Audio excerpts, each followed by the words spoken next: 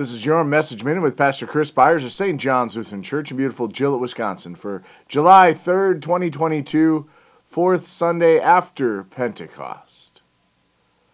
I bow down toward your holy temple and give thanks to your name for your steadfast love and your faithfulness. For you have exalted above all things your name and your word. On the day I called, you answered me. My strength of soul you increased. Psalm 138, verses 2 through 3. When we turn to God, we can find strength. He will lift us up in times of trouble or weakness and give us what we need to carry on. God is good above all. In Him we find hope. I read this bumper sticker that said, "A week without prayer makes one week." There is a great truth to that little saying. We are meant to be a people of prayer, always turning to God. Not only are we meant to do this when we are in times of struggle or hardship, but as we awake, before we lay down, and all the time in between. Prayer is meant to be our common language, as we are in a constant conversation with God. We know that He answers us.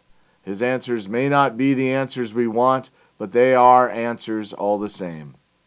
The gift of prayer is not only for us to get something, but to strengthen our souls and build up our faith.